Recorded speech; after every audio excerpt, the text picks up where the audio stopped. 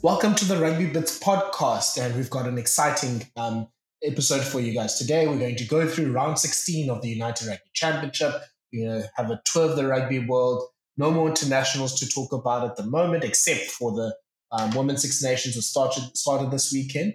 And then we're going to, at the end, preview the last 16 games for the Champions Cup and the Challenge Cup. I'm with Shaun today, and we are so excited to talk about all of this. Shaun, how are you doing? I'm good, man. How are you? Before I pop your question there, good. Had a good weekend, a bit of ruggers, and managed to get in a braai and a bit of chill time as well, which is always good. But you had a flippin' rad weekend. How was it? Yeah, no, I was at a wedding. I actually want to shout out my friend from high school, Kieran Harris, who, when the bride and the groom, they do that questionnaire to say which person is more likely to do this and all that sort of stuff. Yes. They'll ask which person is more likely to be on social media, and Kieran said, "Yeah, I'm on social media to support Thala." Accurate. So I was like, fair enough. But yeah, great cool weekend over in Pietermaritzburg. And yeah, I mean, I think unfortunately didn't really catch a lot of the rugby this weekend. But yeah, we're going to go through the games. We're going to see what is going on. Not the best weekend for South African URC teams. Only one win and a draw and 2 losses in our away trip. But yeah, all set up with the Storm's already qualified, but the other 3 South African teams are in contention to still qualify for the last 8. So, Shaun, I think let's start chronologically with the first game of the weekend, which was the Stormers against the BlackRock under-16s or Leinster, C team, or the Rhys Ruddock All Stars, as I've now That's called it. them. The Rhys Ruddock All Stars. Sensational chirp. I loved it. So, yeah, the Stormers drew 22 points all with Leinster. Strong first half. They led basically for most of this first half. And then Leinster just came back really well, using the wind to their advantage, kicking and pinning the Stormers into their half. It seemed like the Stormers weren't really able to handle that, and they were able to get 2 points from this. So I think this, out of the 2 teams, obviously the Stormers should be more disappointed, given that they played with, the Springboks are all back. Forgot to mention that all the Springboks came back from their camp now. So all the South African teams are pretty much at full strength. Leicester don't have all their island players back this weekend. And the Stormers also lost the opportunity to win back first place in the log. So if they qualify and they win everything and Leicester wins everything, they'll have to meet Leinster back in Dublin for the final of the URC. So, Shaun, yeah, how would you summarize this game? This game could best be summarized as just like it was like a blender. Like the Stormers played well in parts, but then they really played poorly in others. And really, you look at that score, drawing 22-all with Leinster in Dublin, and you're thinking, that's points that they've earned, but the reality of it is the Stormers really could have won that game, and they should have. There were a host of very poor kicks that really cost them. Like some kicks, it was I can't even remember any one person, but like there were 2 or 3. Just the players were just making poor kicks. They were just not accurate, and that hurt them. The commentators weren't really talking about it, and we kind of picked it up towards the end of the first half, but it was kind of like, is this going to be enough points for the Stormers to be able to protect the lead?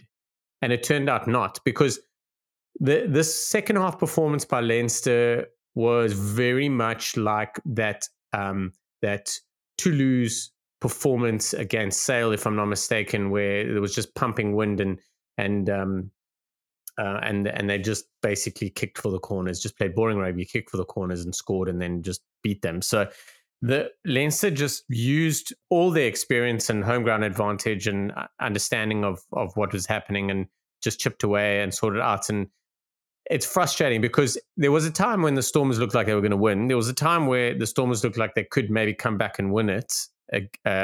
could maybe come back and force something. And there was a time where the Stormers looked like they were going to lose. So it was very, very frustrating. And the worst part about it is what this does is this totally reinforces a whole new crop of players that are now going to be dealing with, probably, well, and the club and and possibly international level for a few years to come. So I think it's a weird one. Like they should have won it. They could have lost it, but they drew it. It's just one of those real funny, strange ones. But I think the underlying thing is the guys will walk away from that thinking they really just weren't on their game to win it. Yeah, and it did follow the script of most of the big Stormers' performances in the last 2 seasons now. Stormers didn't have Stormers conceded possession to Leinster. Stormers only had 36% possession, but when they did have possession, they made many more clean breaks than Leinster did, 6-1. They beat around the same level of defenders beaten. And when you check the tackle stats, Stormers made almost double the tackles that Leinster made, 195 to 109. So the Stormers are a team that don't really mind playing without the ball. They're one of those teams that, because their attack is so good, you don't perceive them as a team that, kicks more and doesn't play with much of the ball. They just want to hit you on the counter-attack. And they played that, seemed like they played at least the structure of that to perfection. It was just that, obviously, number one, Leinster is such a dangerous team. So, if you give them that much ball, they will punish you. And It seems like just looking at those stats, like even individually, someone like Ruben van Heerden making 22 tackles, I mean, probably not what you want to do in a one-off game against Leinster. You don't want people making tackles in the 20s to try and beat them, because obviously players will tire at some stage. Yeah, and the big thing is Leinster and Ireland are very much process driven. They're like the Bulls team when they won Super Rugby a million times. They're like Saracens. They're like a few like test sides where they have had no reason not to trust the process of what they're doing. They haven't been put under pressure long enough or lost a game in the recent fold with what they're doing. So it's important that you disrupt them.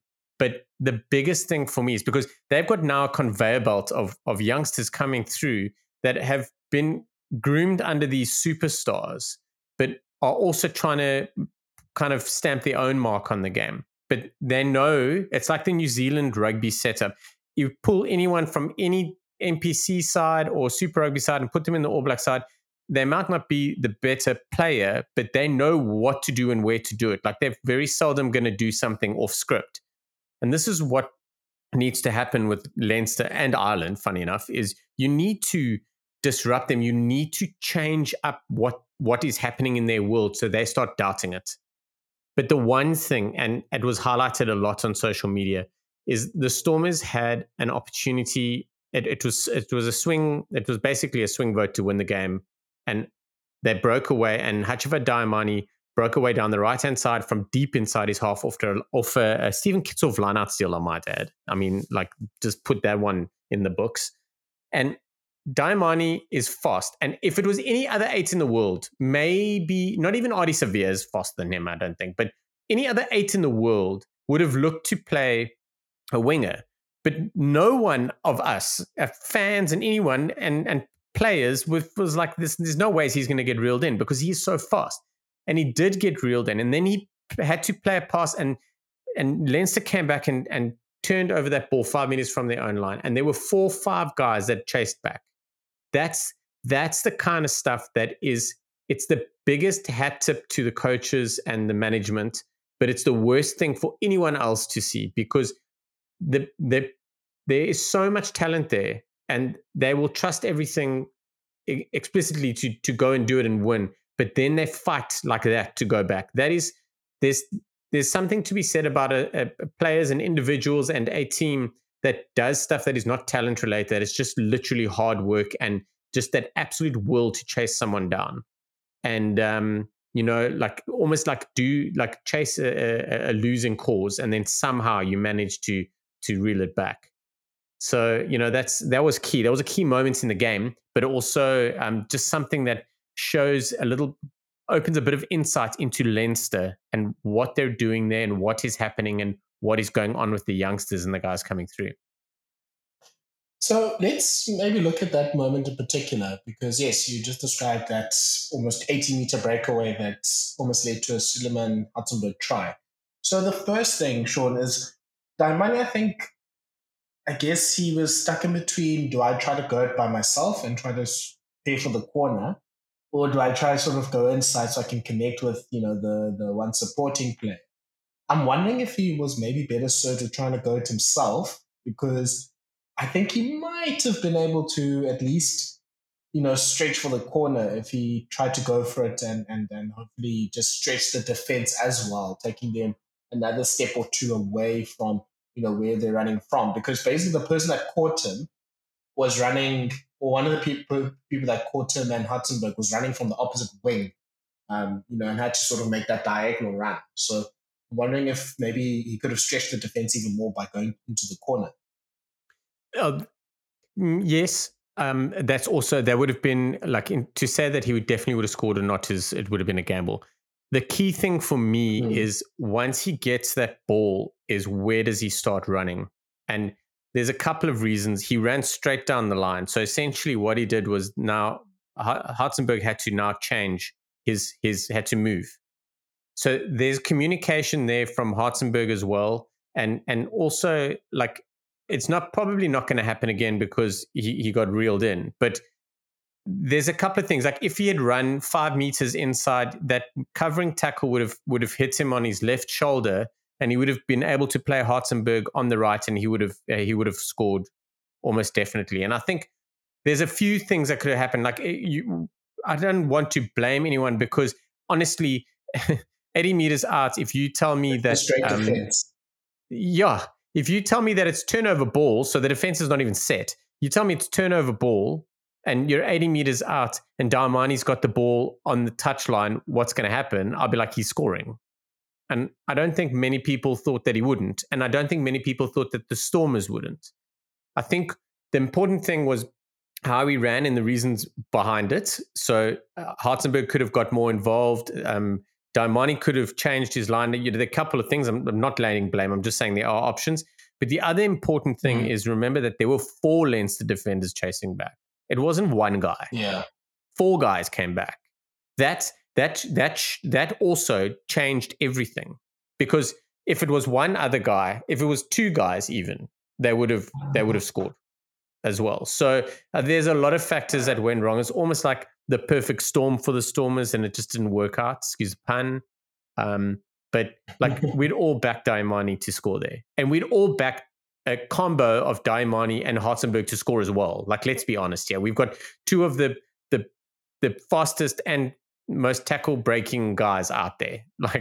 So yeah, it's tough. I haven't even really rewatched, specifically dissected that piece. We watched it enough when the game was played, and I saw enough highlights and everything of it. But I maybe want to have another look. But I think it's an unfortunate outcome for the Stormers. Obviously they didn't score, so you can say what you want about what should have happened, because something should have gone differently in order for them to score.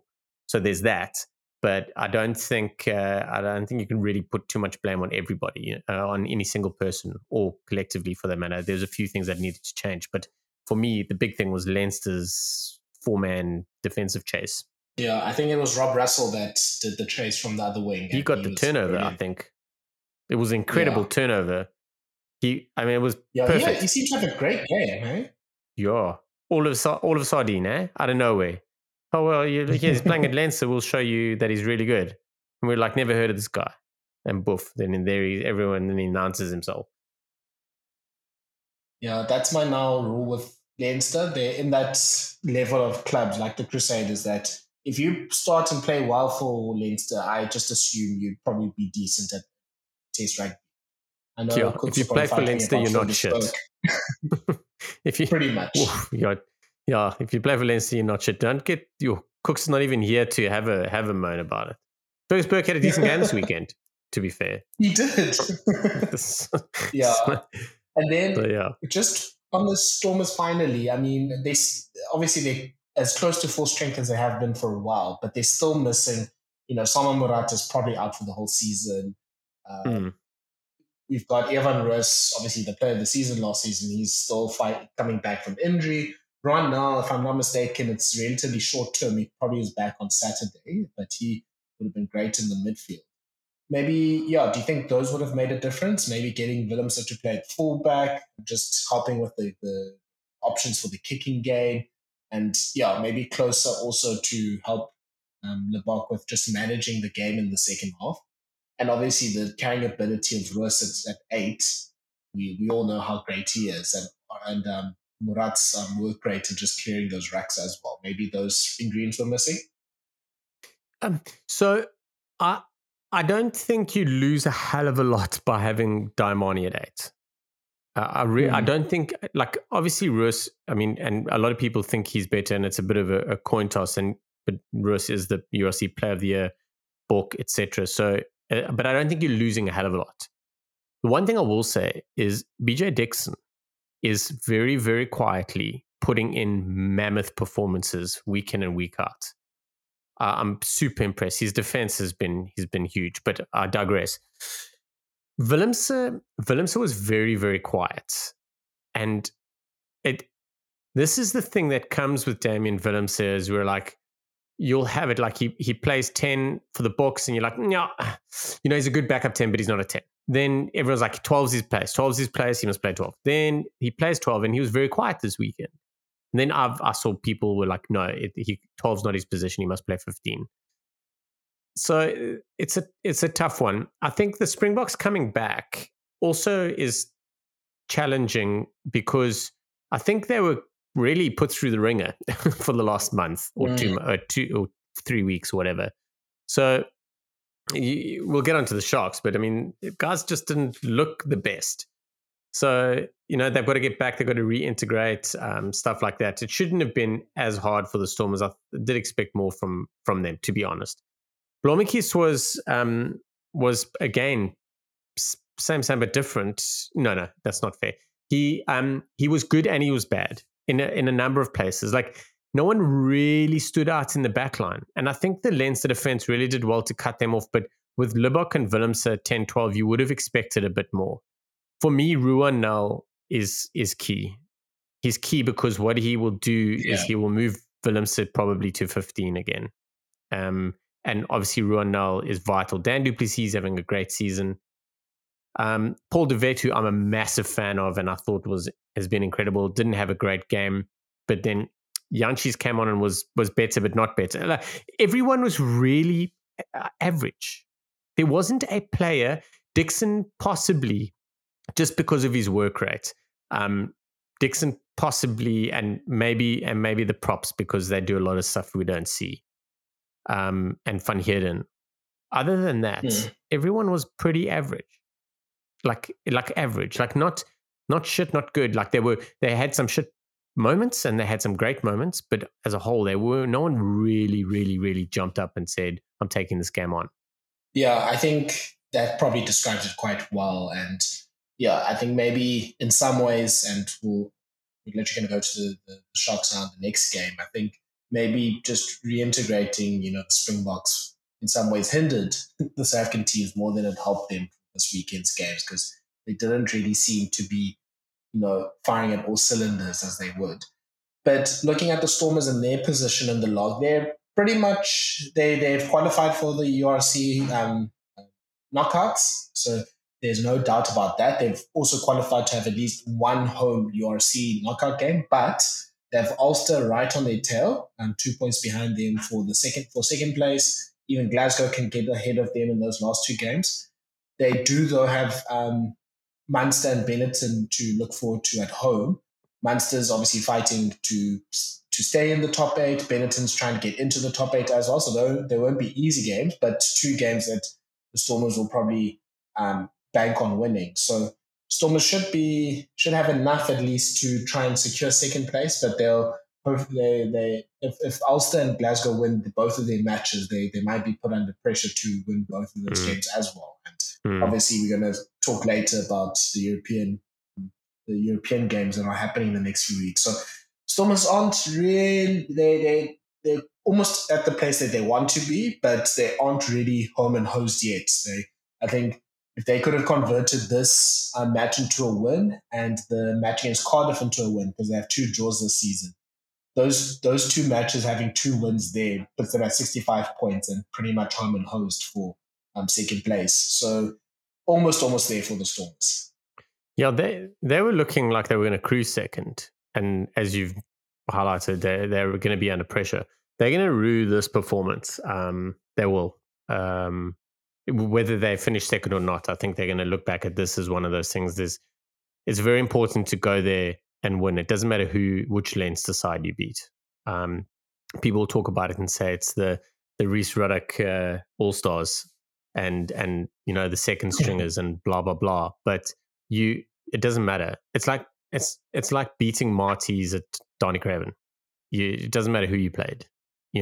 Like I don't care if all the guys were off for whatever reason. You want to beat them there, and that changes the way you look at things and how you address it the next time. The next time you step into that onto that field, like you've got different emotions.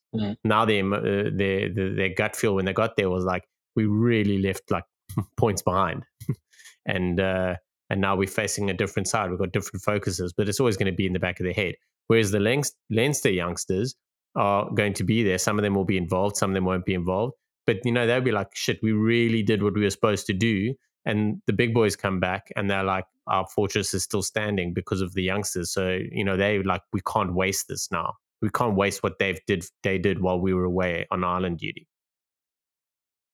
Shaun, do you rate the big boys, as you called them? They watched this game on Saturday, or were they still nursing, the epic hangovers they had from the Six Nations celebrations? They definitely watched it. They might have watched it with a little bit of haze, a little bit of partly cloudy, but I'm sure they watched it. I'm sure that they'll all be involved in the pre-match or post-match chatting about it, or they'll be involved. They would have been involved.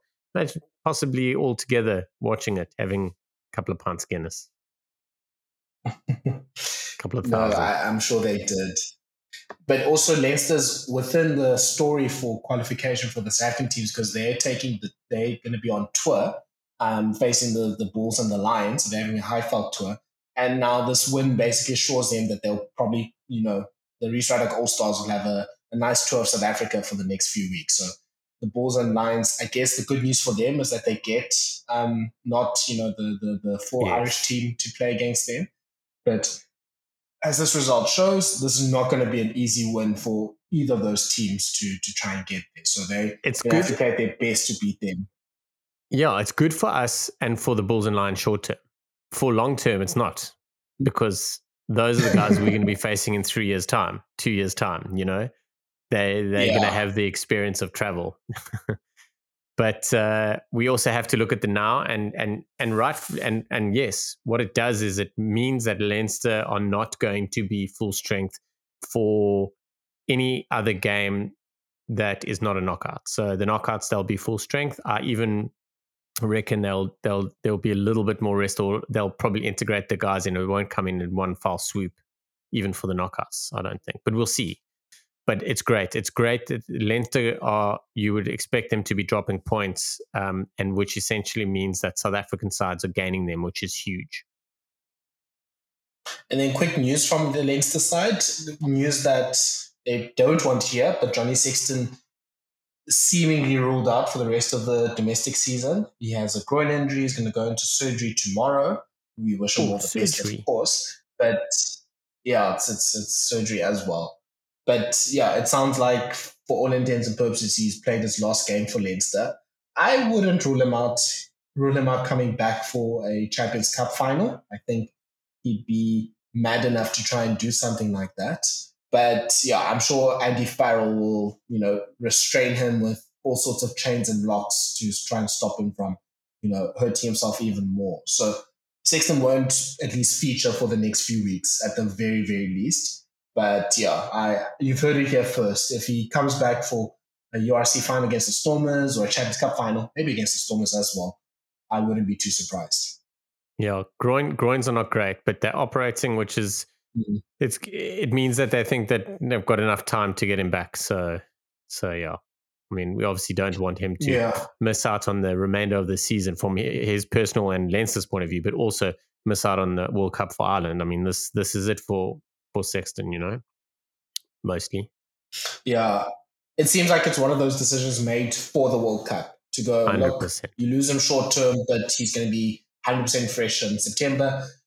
Our friend of the show, Rian Lowe, who obviously was on the show a few weeks ago, he replied to that tweet saying, those are absolute lies. He's on holiday in Bali right now. Exactly. But if we're honest with ourselves, Leinster are not as weak without Johnny Sexton as they used to be. And it's not saying that he's got worse. He's not saying that he's got worse. It's just everyone around is a better player. They're starting to realize they can't rely on him the whole time. So when he puts the hammer down, you can see it, but they can manage without him easily. Yeah. So let's move on to our other Springbok laden team, the Sharks, and they had a bit of a shocking loss to Scarlets this weekend, losing 32 points to 20. Shaun, I think you introduced at least some of the issues there in talking about the reintroduction of the Springboks, but it just did not happen for the Sharks. It was sort of back to the issues that we had with in the Sean Everett era, with just an inability for the Sharks to play near their best when they've got all their players playing together and having a bit of a confusion of what kind of game plan they're playing. Scarlets are on a great run. They've a lot of people shouting on their Twitter about that they've won, I think, 6 of their last 7 games, and they are pretty much the form team of the URC right now. But I mean, the Sharks should expect to beat them, or at least get a lot closer than they did, especially with their full-strength team back. Shaun, I mean, should we just pop in what we've been saying in the last 2 years about the Sharks after their losses? Is it pretty much same old, same old? Yeah, interesting. I just want to touch on Scarlets. Scarlets have been bothering me, and I've been keeping an eye on them for a little while, and there's 3 names I'm going to mention, and they are literally tearing down trees. It's Vai Fafita, Sam Lassie, and Sione Kalamafoni. Those 3 together have been immense.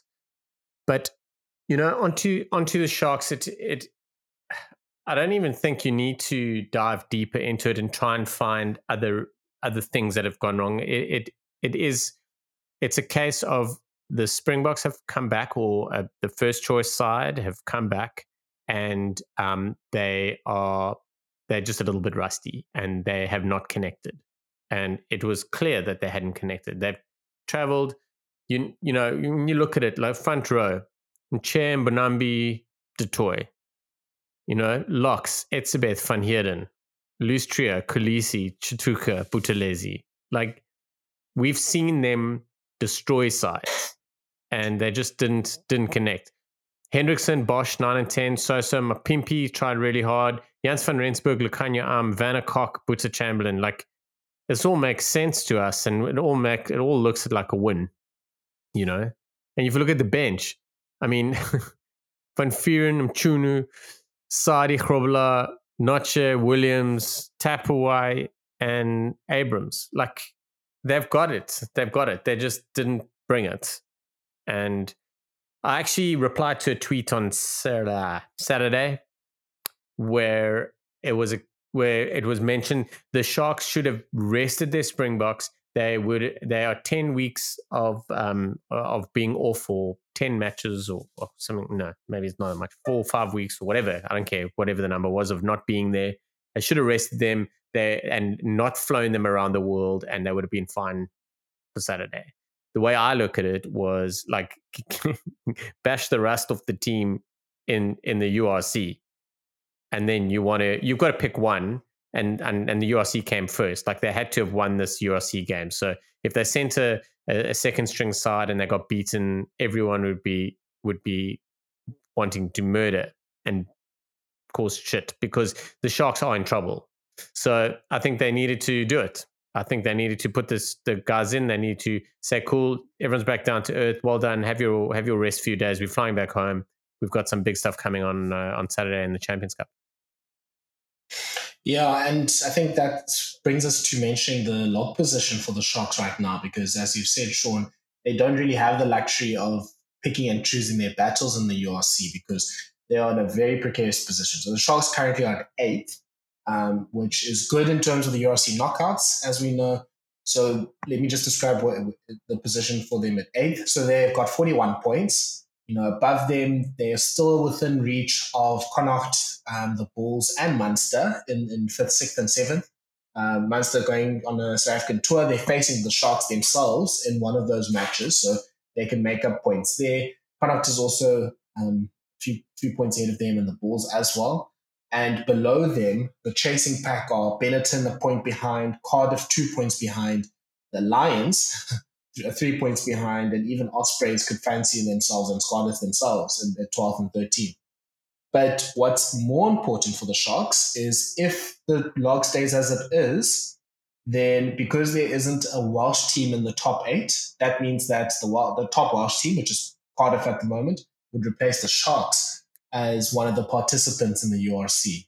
In the Champions Cup for next season, which means that your Siya Kolisis, your Ebenezabets are going to be playing in Zebre and in Bath and all those crazy places. You got it all wrong. The Sharks are going to win the Champions Cup, so they don't need that 8th place. Come on. There is a interesting situation where, because I think it's the Sharks and let's say Benetton, there could be a situation where you have the top 7, you have the Sharks win the Champions Cup at 8th, and then Benetton or whoever winning the Challenge Cup at 9th. It means they both automatically qualify for the Champions Cup, which means that there'll be some shenanigans where possibly the 7th place team, the Bulls in this case, would be not qualifying for the URC, for the Champions Cup. So yeah, there's a few calculators and permutations that we all have to be aware of. But yeah, basically the Sharks are in a very precarious position right now. That means that every game from this weekend against Munster until the end of the season is a must-win game for them. Can I just, something that I've just picked up, and so the Sharks are, we know how logs work and all. The Sharks are the first side that have a negative points difference. Come on, man. The Bulls are plus 44, Connacht are plus 13, but the Sharks, who are in 8th, currently are minus 4. They got a minus 4 points difference. And then everyone else below them all minus. No, man. This is cuck. No, that's definitely the way to describe it. But it shows, the Sharks have 8 wins and 8 losses. It just shows how Jekyll and Hyde they've been this season. That there's been times where it looks like, oh, okay, something's happening here, or we've waxed lyrical about the Sharks, in the few months before this when Neil Powell came onto the scene. But they had a horrible start, of course, with Everett, which was the reason why he was fired. And they just, they had the games over the Six Nations, which they didn't win at home. And now, look, they've lost this game now in Wales. So they've just gone from a place where it looked like, okay, they're going to be fine. They'll be in that 6th, 7th, or 5th, 6th area in the log and, can still, cause some issues for teams, to now a place where they're hanging on by a thread to try and qualify for the Champions Cup next season. But the Bulls in 7th, the Sharks in 8th, Benetton in 9th, Cardiff in 10th, and Lions in 11th have all played 8 and lost 8. It's a bun fight, but we expected more. The irony, when looking back now in hindsight, we'll look back. The Sharks more so, but the Sharks and the Bulls we probably would have done better with everything if the Sharks and the Bulls were playing in the Challenge Cup this year. Yeah, we've spread ourselves thin. The thing is as South Africans, this is new, and we highlighted it moving forward, moving into this space. especially moving into the European, the first time European competition, which is this year, is our sides need to learn how to balance. We need to pick our fights. It takes a lot to win Europe and domestic. It takes a lot. You've got to pick something. Your first and foremost, your choice should be to be challenging and be in the knockouts of your domestic and qualify for the Champions Cup in that way. And then you go to the Champions Cup. And once you get there, you can start balancing things out.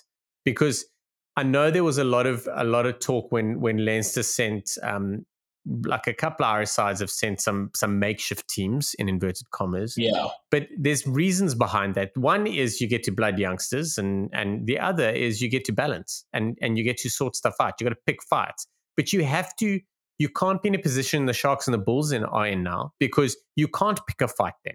You have to, the Bulls and the Sharks should have won this weekend, which would have allowed them to pick up the round of 16 competition this weekend coming and had a free go at it. Now they're in a position where they probably need to kind of put all their eggs in the URC basket and go and win and qualify for the Champions Cup next year, because you have to qualify for it to make more money. But sometimes you can't just win it all, you know? Yeah, and Leo Cullen, the coach at Leinster, made this point exactly this time last year when Leinster did, as you said, send the Rhys Ruddock All Stars to South Africa last year, and it's proven to be a cropper for the teams. I mean, yeah, you can say maybe the Stormers haven't necessarily rested their players as much as the Sharks have tried to, and the Bulls have been trying to play with two squads, but it hasn't really served them well, because they've still struggled to get the wins. But yeah, I think it's quite clear that now the Sharks are in a situation where every Saturday is a big Saturday, and it might, arguably, some might say, it might actually serve them well to fall out of the Champions Cup as quick as possible to try and win those last two games. But again, arguably, like Shaun has mentioned, this might be their best route into the Champions Cup next season to win the whole thing.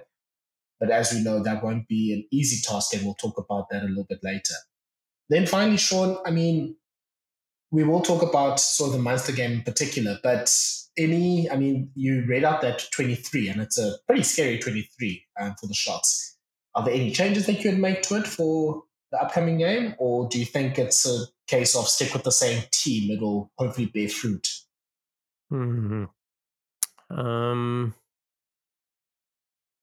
Sure. I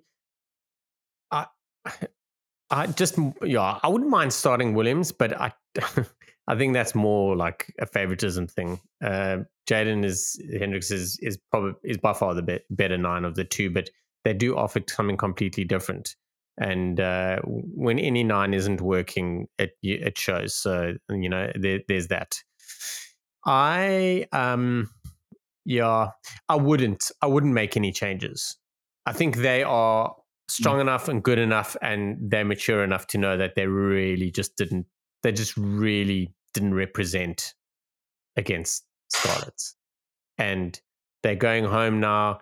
The fans have been frustrated. The fans saw the breaking of a new dawn when Neil Powell got involved, and now it's gone back to frustrating times with losses. They expect more.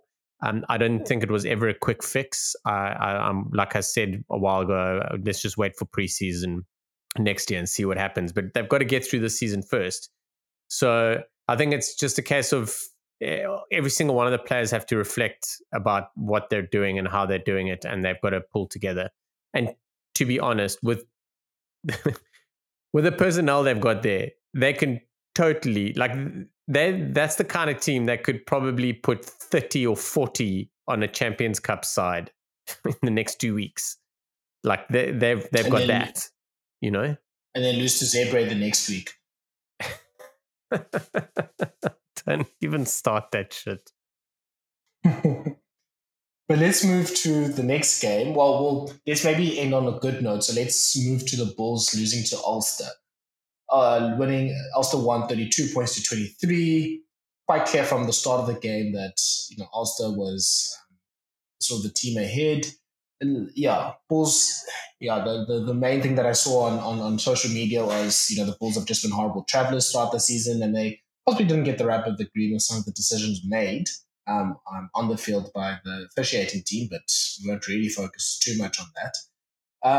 But it's just been a continuation of a theme for the Bulls that it's a completely different side that plays in Loftus versus the side that goes away overseas. And I think they've felt almost the brunt of maybe the traveling maybe conditions that the South African teams have a lot more than the other teams have, because they've really struggled to put in good performances away from home. Well, your beloved Bulls are also 4 losses in a row at Loftus in Currie Cup and URC. Their last 4 games they lost. Like they're also kind of circling around the drain. There's problems there. I tell you, for Ulster, the starting players that had 2 on their back, Tom Stewart and Stuart Moore, were flipping immense. But anyway, so was Jacob Stockdale, to be fair. But yeah, man, like I expected them to do better. For Mark and Nokia got like involved and were really putting in a lot of work. Marco van Staden was like in that shit good category of like, he did some good stuff and there was some bad stuff. Carl Brink was there. Ulrich Loh was really trying hard. Berger and Smith were so. Forster and Hendricks. So I actually thought about it this weekend and it really pains me, but Cornell Hendricks, his form or him as a player has changed since last year. We're not talking about him as much anymore. Doesn't matter whether he's playing on the wing or in the midfield. Like he's something's going on there, and I don't know if it's a constant changing of everything. I think everyone's not working, but the one shining light was Moody and Aronso were great together, but they were great together on attack and open play, which is we know is like their bread and butter. But then everywhere else it was there and thereabouts. So yeah, it was tough. I think Bismarck got a really shitty yellow card. It was really like it's hard to look at that and justify like a call was made, the right call. But that was a poor decision. Can I say very quickly something? Can I say very quickly? It seemed like it was refed on results, on obviously Burns staying down and the whiplash more so than Bismarck. I mean, it was a bit of a cheap shot from Bismarck, to be fair. I think he saw number 10 in a prone position and his eyes lit up. But it was below the neck shoulder area. I think at worst that's maybe a penalty, but it shouldn't have necessarily been going into more sanction there. If he was like, it's reckless and therefore dangerous, even though you didn't make contact, we're going to give you a yellow card, there had been shit, but we'd understand it. But the reason for his yellow card was not on, like what they said. So I think it was a case of like, we want to give him a yellow card and they'd got the wording wrong. We want to give him a yellow card for what had happened because it wasn't the right shot. But I'm trying to think back now. I don't even think it was a yellow card worthy. I think it was penalty at most. But is what it is. Like the loss wasn't because of that. That's the one important thing you need to look at. Like there were a few things that there were guys were highlighting because South Africans, well, to be honest, any team that loses a game that you thought you were competitive in, or that you were going to be competitive in, you'll find a reason to find out like little things. So the Bulls were not at the races. That's like, if you're honest with yourself, like even if they'd won the game because of some of those calls, you'd know deep down that they were lucky, very lucky to win that game if they did. So I think that's the most important thing. And again, the Bulls are going to now do some work. I mean, they're away to Toulouse this weekend, are they not? Same, very small squad. Yes. Not very small squad, but they've taken, it's a smallish squad for the 2 weeks. I think they were banking on getting a point or two out of this game. I don't think they are planning on anything on advancing after Toulouse. I think not really. It's hard. By that like squad. You want to be positive and you want to be like, listen, we're in with a shot. Like, we deserve to be here. But then you look at what's happening, and Jake White has been the most outspoken about this. He's been the most clear on what is required to win and be competitive domestically and in Europe. And he's also very much been like, we've got to pick our races to run. So I think that is why they took that small squad. I think they were like, cool, first game up, Ulster, we want you to get points. If you don't get points, we're under pressure, but it's okay. We're going to go with a same game plan. We're going to we want to obviously win. We want to beat Toulouse. They are going to go out. They're not going to go out to lose. They're going to go out to win and to push them hard. If you can get Toulouse to be off kilter and then you're in with the shot, then go and win, obviously. But if they don't win this game, no one is going to say, this Bulls team is shit. Like, it's Toulouse and it's in France and it's the Bulls side that have been struggling. But then the Bulls really have to really get their shit together for the rest of the URC. Like, that's the same as the Sharks. Like, do whatever you want in Europe, but the URC is where it all is. Yeah, so the Bulls, I mean, copy-paste what I said about the Sharks in their log position. They're just slightly ahead of the Sharks at 43 points.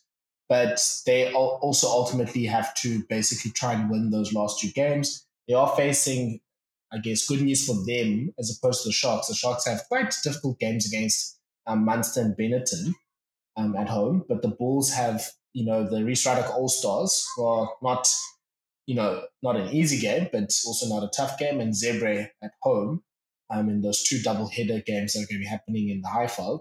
So they should, more so than the Sharks, they should be fancying their chances of getting 2 wins from that. And 2 wins will probably secure them into the top 7, which is what they need for Champions Cup qualification. So they can't drop those 2 games. I think, as you said, Shaun, no one's going to really fret too much if they lose to Toulouse this weekend. Like, as long as the performance is decent, like, no one's going to have too much to say about that. Toulouse is Toulouse. But those next 2 games, if they don't manage to get the points against Leinster and Zebre and are, in that precarious 8th position or even lower, that's going to be a big bit of a fail for the season. And yeah, I guess, and AP Cronje, obviously another Bulls fan and friend of the show, he, I think, summarized the Bulls season quite well. They probably overachieved last year and they're definitely underachieving this year. Yes. That's, I actually also, I'll read that. It's a great summary. This is also, it's really hard for fans of a side, especially the Bulls, who've been so successful in Super Rugby. And we all looked at going to Europe for a long time as a subpar competition. Then the Stormers go and win it last year, and beat the Bulls in the final. We're thinking, cool, we've got this. And then we were all led into this false sense of security. And this is still a learning curve. But fans do not subscribe to that. We're not like, cool, you get some time. Like the Sharks, they were like, okay, cool, Neil Powell's in. Fix it. Boom, fixed now. And it's not happening. Neil Powell's like, I'm director of rugby. I'll go in and coach. But let's be honest, he's not a 15-a-side coach or an experienced one. So hopefully Plum comes back, but he's looking at bolstering up everything. So he's no doubt secured a freebie until the end of the season. But sorry, that's possibly disrespectful. I think you can't judge him on this season, no matter what happens. But he'll be under pressure next season, no matter what, because of his squad, because of what has happened and what is expected of him. Fans, he's using this to learn. He's learning stuff that Dobson and Jake White learned last year and this year. So, like, there could be a rocky road for the Sharks moving forward. But yeah, the fans there's no freebies. You want to win. The guys at Loftus want to win all the time. They've lost 4 in a row. Like, then they go and lose to Ulster. Okay, like, let's be honest, it's not the worst thing in the world. It's a Bull side, you want them to win. They got to lose, but then you're right. When they come back home, They need to get those turnstiles ringing over, not with the opposition running through their defense, with the fans coming back and drinking copious amounts of brandy and coke. I'm sure Willem Strauss will make sure that is the case as well for those two double headers. Let's move to the shining light of the weekend from a South African perspective, which is our Emirates Lions. Who would have thought? They are also crazy enough. 8 wins and 8 losses, same as the Sharks and the Bulls right now. Only 5 points behind the Bulls, and within spitting distance of qualifying for the URC knockouts and qualifying for the big table at Europe. All doing this while eating hot dogs on tour. Exactly. And and who would have thought, if I told you there was one South African side that won in the URC this weekend, just one, you would never ever have said it was the Lions. Have we been transported back to, what was it, 2017? When were Lions killing it in Super Rugby? 2016, yeah.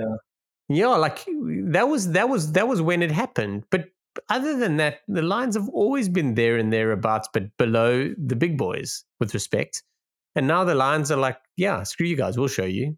Hot dogs and people coming in and looking at us naked in the showers. But, it is what it is. They're going out and performing. So that's brilliant. And then it was me, I must put my hand up, it was me that sent out that tweet that asked how the Stormers, Bulls and Sharks fans were feeling. Meanwhile, back at the ranch, the Lions were like, screw you, buddy, we'll show you. And then, I didn't even ask how the Lions were feeling. Meanwhile, the Lions are like, this is a cakewalk. Yeah, you probably provided their motivation there, Shaun, which is, good at least in perspective. But yeah, as we said earlier, the Benneton went ahead in the first half. It seemed like they actually had this game sewn up, just judging by their performance in the first half. I think they were leading 21 points to 10 at some stage. And then the Lions, through a 5 or almost 5 to 10 minutes period, with tries from Chituka, 2 tries from Chituka and 1 from Makane, they just said, no, we're taking this game back and we're going to win this game. And they're able to, to overcome Benneton, 32 points to 28. As for the people that listened to Rian Lowe's episode when he was a guest, he talked a lot and sang the praises of Franke Horn. And I think Franke Horn, the more I'm looking at it, the more I realize that Franke Horn is probably the key player for the Lions right now. He seems to be the one that puts everything together. There's a lot of balance to that loose trio of Chituka and Fenta as well. If he plays, and if he plays well, it seems like the Lions will play well. I wonder, I'm sure that there'll be some form of stat that says that the Lions are 8-4 with Franke Horn playing, and or 0-4 when Franke Horn's not playing. Yeah, he's good. The Lions, they scored 3 tries in 7 minutes to completely flip the game on the head. And the one thing about the Lions, when they got their tails up, it's awesome. They play, So it was great. I think an unsung hero and someone that everyone has been waiting to put in a big performance, and there's been injuries and whatnot, but 77 minutes from Willem Alberts, the bone collector. That was needed. It was needed. He played 77 minutes not because they planned it, because they needed him. And it was good. I'm still a little bit. I think I'm not so sure about Russ at 13. I don't know. I'm not convinced. I think I probably would like to see something else, but it's really hard to tell a team that they didn't play well when they won, or tell an individual they didn't play well in a team when they won. So that was the only thing that I think it's probably more to look back and maybe watch him more myself and get people's opinion on it. But yeah, good. I just didn't see it coming for a while, and then those 3 tries changed everything. But I will say that the Rabs try, I thought they destroyed it. I thought they pooed it. I really did. There was there was in fact, was it Horn? It was Horn that was running that line. What's the Yes. cameraman's name? You told me earlier. Oh, let's get the name of the cameraman. It's a legend. His name needs to be spoken. Please delay me a little, or like go on so I can get the name there. So I tell you, firstly we'll share this trial, because the cameraman running the touchline, you get to see an before and not yet seen angle of rugby that we're not used to seeing. But I really thought Horn. So Horn he's broken down the side. He's got options left and right, and he puts in a dummy kind of step, or was it a step? Can't remember. And he beats a defender. I'm like, awesome. You've got to play fast man now. You have to play a fast man. And then he freaking does it again. He steps someone, and I'm thinking, I was pulling my hair out, going, I can't believe you've destroyed. You've got two men on your inside, and they're both backs, and you've got one back on your outside. And before he did that second step, I thought he couldn't play Rabs on the right, because I didn't think he had the run. And then he's gone and stepped him, and then offloaded, and Rabs has just cruised in because he had nothing to do. Before that, he had to beat players. I couldn't believe it. I really thought he destroyed it. And the best part is we have the most unbelievable footage of it. But sure, you must watch it from all the angles. Watch it from the top, watch it from the sideline. But it was incredible. What a run. Yeah, so the cameraman's name is Andrea Scialpi. Legend. I'm saying it right. Knight him. I think he's given the keys to the city. Performer of the weekend. Performer of the weekend for Benneton right there. Just an epic camera angle. And just the ability and the pace to keep up with. I mean, Franke Horn's obviously he's not a wing, but he's not slow. He's a professional athlete. But yes, it almost looked like there was a drone, like someone was flying a drone behind play. That's the kind of thing. You're like, I also thought of that when I saw that. I was like, holy smokes, this guy, he's not just running, he's running with the camera. I was like, ridiculous. What? Absolutely ridiculous. And it's put the Lions in a very interesting position in the log as well. So as I've said earlier, they're also in that fight for the last few places in the for the Champions Cup qualification. Only 3 points behind the Sharks for qualification for the top 8, and then 5 points behind the Bulls for the Champions Cup qualification. So they've got two matches as well. They're facing the same opponents as the Bulls, which is Leinster and Zebre. So obviously one way for them to improve is to try and match the Bulls or better the Bulls' results so they can sort of keep up with them. But with the fact that, Benneton is one of the teams traveling and they're ahead of them, the Sharks are obviously facing some of those teams. There's going to be some movement that if the Lions play their cards right and they win two matches that, in all honesty, they should win, they could put themselves in a position where they're the guest in the party that no one expected for. As Shaun said earlier, we didn't even really expect them to be, in this conversation, but here they are, and they're still staying in this party for as long as possible. So, do you see the very trend? Interesting opportunity. Do you see the trend? The same thing happened last year with the Stormers. Think about it. We didn't see the Stormers, but probably the first half of the season. We didn't see. We were like, the Stormers might get relegated from a competition that has no relegation. That's how bad they looked. Then they went on the greatest run ever, but it wasn't a fluky run. They dominated and they cooked, and then this won. And now the Lions, hello. Just saying. They're still, they're well within the competition there.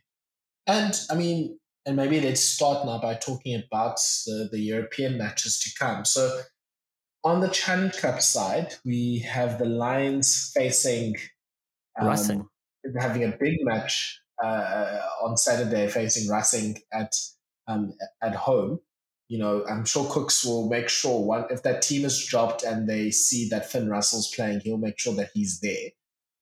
Yes. But given this opportunity for them to possibly win in the URC, I wonder if they might not, rest a few players and not play their best team for that game against Racing, or do they try and see that? Do they try and maybe go for it for qualification? Because just going through the other matches in the Challenge Cup, it's Bristol at home against Clermont. So you would probably expect Bristol to hopefully get their season going, and Clermont won't necessarily be the best travellers away. You've got the informed Scarlets against Brive. You've got Toulon playing the Cheetahs, and Toulon playing at home. Cheetahs, unfortunately, going from the Griffins to Toulon. Good luck. You've got Stade France against Lyon in a French derby. I think both teams are probably having more than an eye on the top 14. Benneton playing Connacht as well, the great URC derby. Glasgow against Dragons as well. Glasgow will try to keep their form up. And then the Lions playing Racing at home, and then Cardiff playing Sale at home as well. So I don't know, maybe it might be wiser for the Lions to go, look, the Currie Cup team can try to play this game. Let's rest the likes of Horn and Chutuka and the key players there, so that we can really go for those two big matches against Leinster and Zebre next week. Racing are currently in 7th in the top 14. They just, it was Derby round and they beat Stade Francais this weekend, but Racing are in 7th. They need to be in 6th to qualify for the playoffs. And if I'm not mistaken, the top 8 qualify for Europe, but the top 6 Champions Cup, I'm not sure about how that works, in the top 14. But Racing are not sending a full strength side. There's no ways. There'll be a couple of big boys there, but they're not sending a full strength side. This is a chance for the Lions to beat Racing. Racing, probably they're not having the greatest season. They've won 11, drawn 1, and lost 9. They are going to be focusing on making the playoffs in the top 14. It would be diabolical if they didn't. With the side with that money and those players to not make the playoffs, it would be huge. They'd be shit. So no, are you calling Racing the Paris Sharks? Oh, or the Paris Toulon from 5 years ago. So yeah, it's they won't fly for that. So Challenge Cup is going to be they'll use it to bring players back that need some minutes, a couple of important guys to have as like the experience and the spine, a couple of youngsters that want to look at stuff like that. But I think the Lions have got a great opportunity to roll them. That poses other questions which you have rightfully highlighted. That means next week there's playoff. Following week there's knockouts again, and then you got to focus on the URC. So there, it would be interesting if you're going to rest your side against Racing, and you win. You then have to play your big boys in the quarterfinal. You don't want to waste that opportunity, or do you? Yeah. Then they're going to be off for 2 weeks. Because it's 2 weeks of European rugby. So do you play your full strength boys and think, oh shit, we might actually then have to play them the following week, and then for the URC the couple of weeks after, then the load becomes too much. So if you rest your guys in this round, you give them 2 weeks off because they're going to play URC in 3 weekends time. Or if you play your big boys now, you might be forced to play them again next week. Or do you give up the quarterfinal? Nobody wants that. Yeah, and given that teams are also, we haven't really mentioned it this much, but they're also playing the Currie Cup, and obviously, especially for the Lions, who maybe, in the case of like Cash van Rooyen and the coaching staff, maybe want to have a good performance in the Currie Cup so they can, keep their jobs and stuff. Like, it is a very difficult balance to carry off as well. So the Lions, if they win their match against Racing, they'll be facing the winner of Glasgow and Dragons, probably Glasgow at this stage. Glasgow will probably be the home team. So they'll then travel to Scotland and then come back to South Africa. So Shaun, I think you've convinced me that maybe they should just play their best team this weekend, have a go at it. Maybe in the quarterfinal, that's the one where I wouldn't say rest the whole team, but maybe the likes, your key players, I think you'd keep them at home to prepare for, the Leinster and Zebre matches. Interesting. Interesting. So maybe let's go through very quick predictions for the last 16. So Toulon versus the Cheetahs. Toulon playing at home. Yes, Toulon. Sorry. And then Stade France against Lyon. Lyon are fourth in the top 14. Stade France are third, just a point ahead of them. So they're very evenly matched. I think home side wins that. It's a French derby, and Stade lost this weekend, so I think home side wins. Okay. Benneton versus Connacht. Connacht. I'll go Benetton. I think the Italian boys didn't come back. All of them didn't come back for this match against the Lions. So I think they'll bolster the team. I think they're a dark horse to win this whole thing, possibly. Good shot. Cardiff against the Sharks, the Sale Sharks, that is. Cardiff playing at home. Yeah, that's interesting. I think Sale will win. I think Sale win because I think they're just too good at the moment. Cardiff are going to be putting up. Cardiff could be, yeah. I think Sale win that. I think Cardiff take it easy. Yeah, Cardiff is trying to fight off the other, or at least two of the other Welsh teams to try and qualify automatically for the Champions Cup because they're at 10th and they're at the top of the Welsh Shield. So, yeah, I think they do take it easy, as you've said. One of those other teams is Scarlets. They're facing Breve.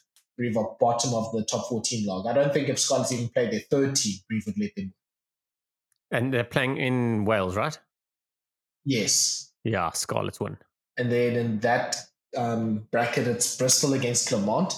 Bristol haven't had the best season. They kind of are picking up right now. They're still at, they've won 7 and lost 9. So it hasn't been great. Obviously, they've made a few big signings in the off-season. But Clermont also not necessarily in the race for top 8 in the top 14. So maybe this is the way for them to qualify for the Champions Cup is to try and win this because they'll look through the rest of the competition and fancy their chances against most of the other sides. I think that could be the game of the weekend because I think Bristol also target the Challenge Cup to kind of save their season. So I'm going to go with a home win for Bristol. I think it will be the second away win. So I'll say Clermont in this one. I have a feeling. I have a small feeling. Nice. I think it might be a Clermont-Benetton final, but that's getting a bit ahead of myself. Glasgow Warriors against Dragons. Glasgow just playing brilliantly right now. Dragons are the Dragons. Yeah, Warriors win for me. And then, I think you've convinced me that the Lions are going to play their first team against the Racing, under 14s or whatever the case may be. So Lions to win against that team. I don't know what's going to happen, but I reckon the Lions win. And the big question, and Cooks will be listening to this part, does Finn Russell make the trip? No chance. Shame. Not happening. I can see the tickets skyrocketing if they say breaking Finn Russell, Gail Fiku, and the boys are making it. I sense it'll probably be the second boys that Spring. Yeah. No, okay, so let's go to the big table, the Champions Cup, and big matches happening all over. Just a quick preview for the South African team. So the Stormers are facing the Harlequins in Cape Town at the weekend. Harlequins aren't really playing that well in the Premiership. They're languishing there at 8th place. They are still in the fight to qualify for the Champions Cup and to qualify for the knockout. They're still within reach for the top 6, but they lost that big match against Saracens at the Tottenham Stadium. Saracens basically little brother them, because they just showed that you can do all your fancy Harlequin stuff, but you have to play real rugby to win these things. Stormers, but they play the right amount of chaos that the Stormers will appreciate. I think this will probably be the game of the weekend, attraction-wise, but I think the Stormers have to try and tighten up the game a little bit. I think it plays into the Harlequins' hands if they open the game up a bit too much. Yeah. Yeah, I'll agree with you there, but I think we're in for a cracking game because the Quins have got something to prove, and the Stormers are playing at home, and I think deep down the Stormers are also going to be like, we'll show you who's the more exciting. Yeah, I can see that just going from end to end pretty much. And yeah, also a Money Libok versus Marcus Smith battle will be very interesting to watch. Yeah. I think that'll be probably the game of the weekend. And then going to Durban, the Sharks are hosting Munster. Munster have the opportunity of possibly being in South Africa for the next 4 weeks, depending on how results go and in other competitions as well. So they're facing Sharks in Durban this weekend. They've got all their locks back finally. Achia Snyman has finally made his return. And the Sharks obviously are the walking wounded at the moment after their loss to the Scarlets. Shaun, yeah, it's going to be. I think this might also be a sneaky one where Munster, they probably fancy their chances to do well in this game. Absolutely, and they do want to come here and kind of lay down the law. They're also had an iffy start to the season under new coaching and management and all that. They've put a couple of good games together, so they're really going to be traveling over probably next to the Sharks on the way back home. Oh no, that's right. The Sharks are doing a round the world trip first. My bad. Munster will be flying direct, but I think Munster will really be fancying themselves for a win this weekend, and conversely, the Sharks are going to be like, we really, really have to get the show back on the road. So we're in for a cracking game. And then the final South African featuring game is the Bulls facing Toulouse in Toulouse. Yeah, I don't think it gets worse than that really for in the Champions Cup. You don't really want to go to Dublin. You don't really want to go to Toulouse to face Toulouse right there. So, I mean, the Bulls have done, big, shocking victories away from home last season. But yeah, this is almost another level. Yeah. Toulouse are really going to be wanting to win the whole thing. So they're going to be naming full strength. Bulls are going to be naming the strongest side they can with the squad that they have, and are going to hope to be competitive. I think this is an ego thing. You want to be competitive. Whether you lose or not, you want to get into that changing room afterwards and go, we really, really played well against one of Europeans' best sides. Mm. So we'll see how that goes, and yeah, maybe the possibility of an upset there as well. So let's go through the matches like we did for the Challenge Cup, for the Champions Cup.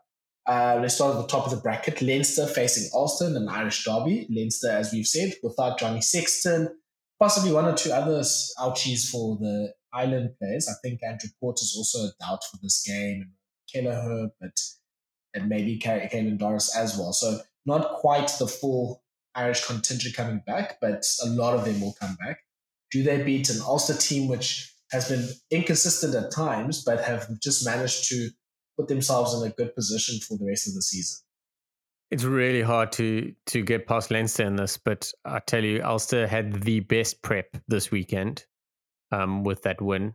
So they are putting their hand up. Ulster very quietly moving up the URC as well. Should I use my my wild card now? Ulster to beat Leinster. Ooh, spicy. I don't think it's too out of the question. I think there is some ingredients coming together for this. And look, whispered quietly, but I think Andy Farrell will be very happy if that is the case, because that means his Leinster boys aren't really playing that many big games for the rest of the season. Yeah, but the great thing for Leinster is their first team basically doesn't have to leave Dublin for the next 2 months, because all of the URC games, the knockout games, are going to be in Dublin, and all of the Champions Cup games are going to be in Dublin. So they would be fine if they had to stay and play these games. So yeah, I'll still go Leinster, but yeah, the Ulster pick is not a bad pick at all. The other side of that bracket is Leicester Tigers playing against Edinburgh.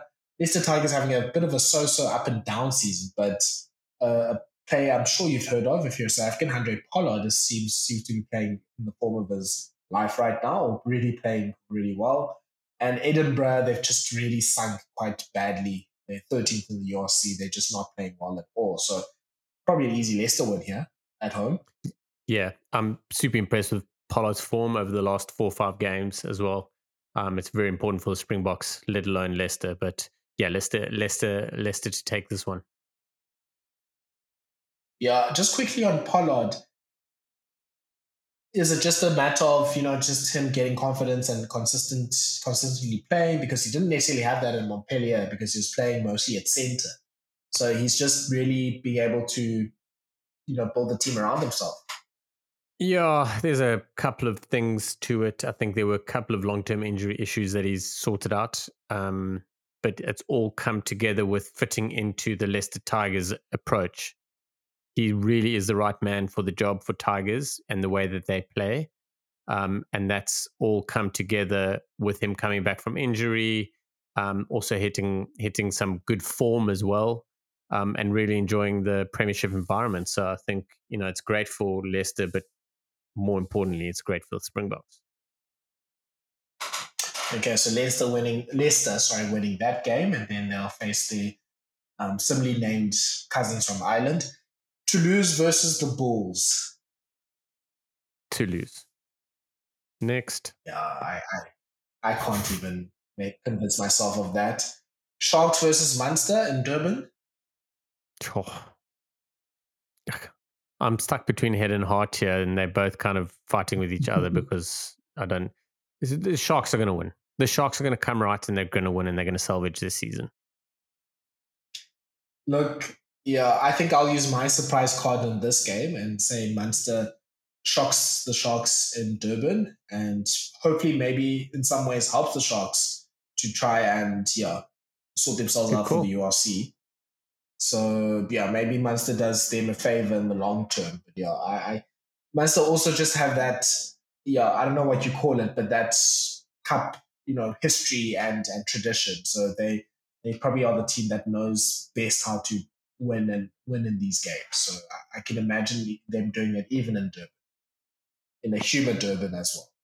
Then on the other side of the draw, you have La Rochelle facing Gloucester. Gloucester, they've been a very attractive team. They're playing really nice rugby in Premiership, but then they haven't really converted those attractive games to wins, being at 9th. La Rochelle, they've basically been chugging along quite well. They're one of the top seeds. They're quite close to Toulouse in the top 14. They are looking to defend their title. Yeah, Gloucester not in great form at the moment. But La Rochelle also got a point to prove, and playing at home, we can't underestimate the French sides at home. They're a different beast. So yeah, La Rochelle probably going to take this one comfortably for me. Okay, and then that other game in that bracket is Saracens versus Ospreys. Ospreys did really well in the pool stages, beating I think Montpellier and Leicester. And Saracens are Saracens, top of the log in England. All their English players are back. You saw how angry they were against Harlequins. So I'd probably predict a Saracens win here. Yes, it would be one of the upsets of the weekend if Ospreys would. It really would. Like they're great and in great form, but they're not Saracens good. Yeah, and I think those England players for Saracens have a few points to prove and to shut a few critics up. Then a weird game between two teams that aren't really in the best form and are maybe in transition. Exeter versus Montpellier. I think half the Exeter team is going to Montpellier next season. I'm just not sure how to predict this game at the moment. Exeter's playing at home. Montpellier is like 9th, I think, in the top 14. They've just fallen off a cliff with their form. But they have, the big guns in that team that can really turn a game around here. So what do you think, Shaun? Mate, I don't know. Watching Exeter yesterday, I was, Bath, it was a great performance by Bath, and I'm so glad. But Exeter have really dropped off in the last 3 years. Like, really. You say Montpellier have fallen off a cliff this season. Exeter have done it over the last 3 seasons. They've just really not, they're not that side anymore. I think Montpellier could sneak this and pile on the woes. Yeah, I think it's one of those. It also seems like Exeter just are going to end their era on more of a whimper than a bang. So I can see them losing. Hopefully that in a way helps them. I think both teams would actually not mind not being in the Champions Cup, so they can focus on qualifying for next season. So it'll be interesting to see how both of them go. But then on the other side of the bracket, because the other reason for that is the winner of that game probably has to travel to Cape Town for the next week because they'll have to face the Stormers and they're facing Harlequins, as we mentioned.